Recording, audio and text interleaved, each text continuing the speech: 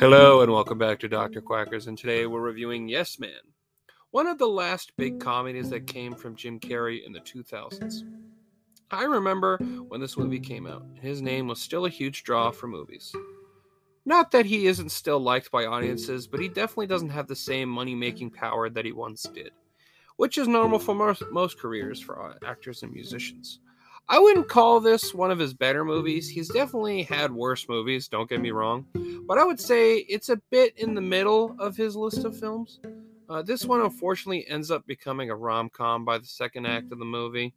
The plot follows a guy who has to say yes to everything because of the promise he made to himself after seeing a bit of an intellectual life guru.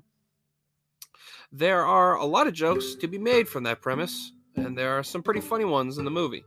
Like when his elderly neighbor gives him super suck after putting up her shelves. It's funny. Don't get me wrong. It's a fucking funny ass scene. Plus, why not? It's when the movie switches gears to his relationship with Zooey Deschanel's character.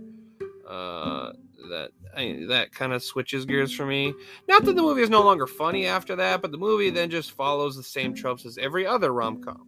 Even having the part of the movie where they break up because the story needs to have a climactic moment where they finally get together and have that big kiss. It's dumb. And the movie could have just ended with him coming to terms with how he wants to live his life, which is almost does, but then he can't, but only after he can't find a way to get with her. Okay. Yeah, so that's pretty much it. He's a divorcee. He basically becomes a hermit. All he really does is stay at home and watch movies. He always cancels plans. He always says he's busy. He can't do anything. He says no to pretty much everything in his life. So he's stuck in the same dead-end job he's been in. He's working basically as a loan bank clerk. And until he bumps into an old coworker or a friend of his. I think it was both, but and then he's like, "You gotta try this." Takes him to the guru, and the guru's like, "Start fucking saying yes to life. Say yes to everything, because as soon as you start saying no to you, the universe is gonna make you pay for going back on a promise you make to yourself." And that's essentially what happens. And by the end of the movie, he sees the guru again because he's like, "I need help. I want to get with this girl, and I feel like I'm saying yes to everything, but not everything's happening the way I want it." And he's like, "No, that's only the beginning, just to get you started. But I wanted to open you up to all the possibilities of life. But now that you understand that, you're allowed to say no. You can't just say yes to everything," which is essentially his way of ending up with Zooey Deschanel by the end of the movie. He's like, "Oh," because what starts him the whole breakup off is that she asks to move in with him, and he hesitates but says yes, and she's like, "You hesitated." It's because he didn't want to, but because of the pact he made, he has to say yes. So by the end of the movie, he's like, "No, I don't." And he starts being honest about all of his feelings, but he realized that while being with her and doing all the other crazy, wacky shit that's been going on since he said yes, he realized he wants to get more out of life, and that he's enjoyed a lot of what he's gone through, and he enjoyed having her around. So that's what happened. Not a very, deep story. It's one that's been done a million times in different ways. Don't get me wrong, and I do think it's funny. Jim Carrey is funny in this movie, and he does his normal style of comedy and delivery, which if you don't like, then you probably won't enjoy this movie.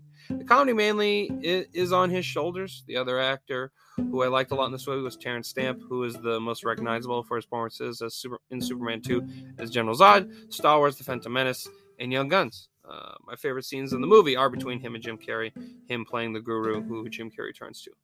Overall, yeah, it's a fun movie. It's a cute movie. I do think the first half's better than the second half. The rom-com tropes just kind of I do think there is a natural chemistry between Zooey Deschanel and Jim Carrey. It does work. I don't really enjoy the age gap as much because Jim Carrey, you can tell he's a good amount older than Zooey Deschanel. That seems to be this weird trope in a lot of these rom-coms, is that the male actors either a good amount older or a lot older than the female lead, and it's kind of weird and a little creepy to me.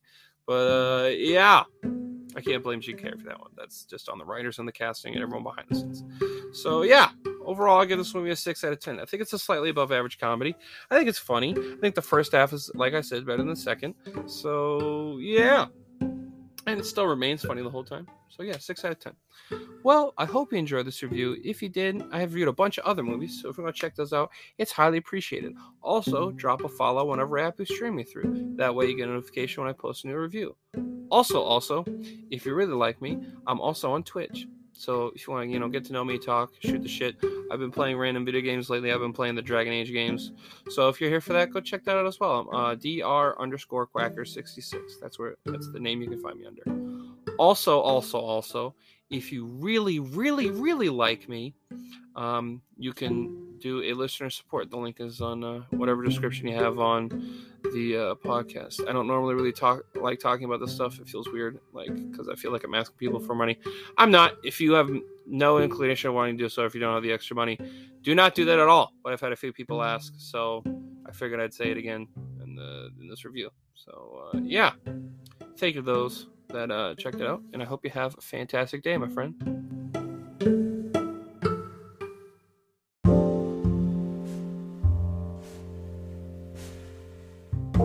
Hello, my loyal followers, and today I would like to talk to you about this new and exciting clothing brand, 1033 Industries. They are a group of former law enforcement and military members that are working towards giving back to the community that they are a part of. They feel they are obligated to help those that aren't given the resources they need.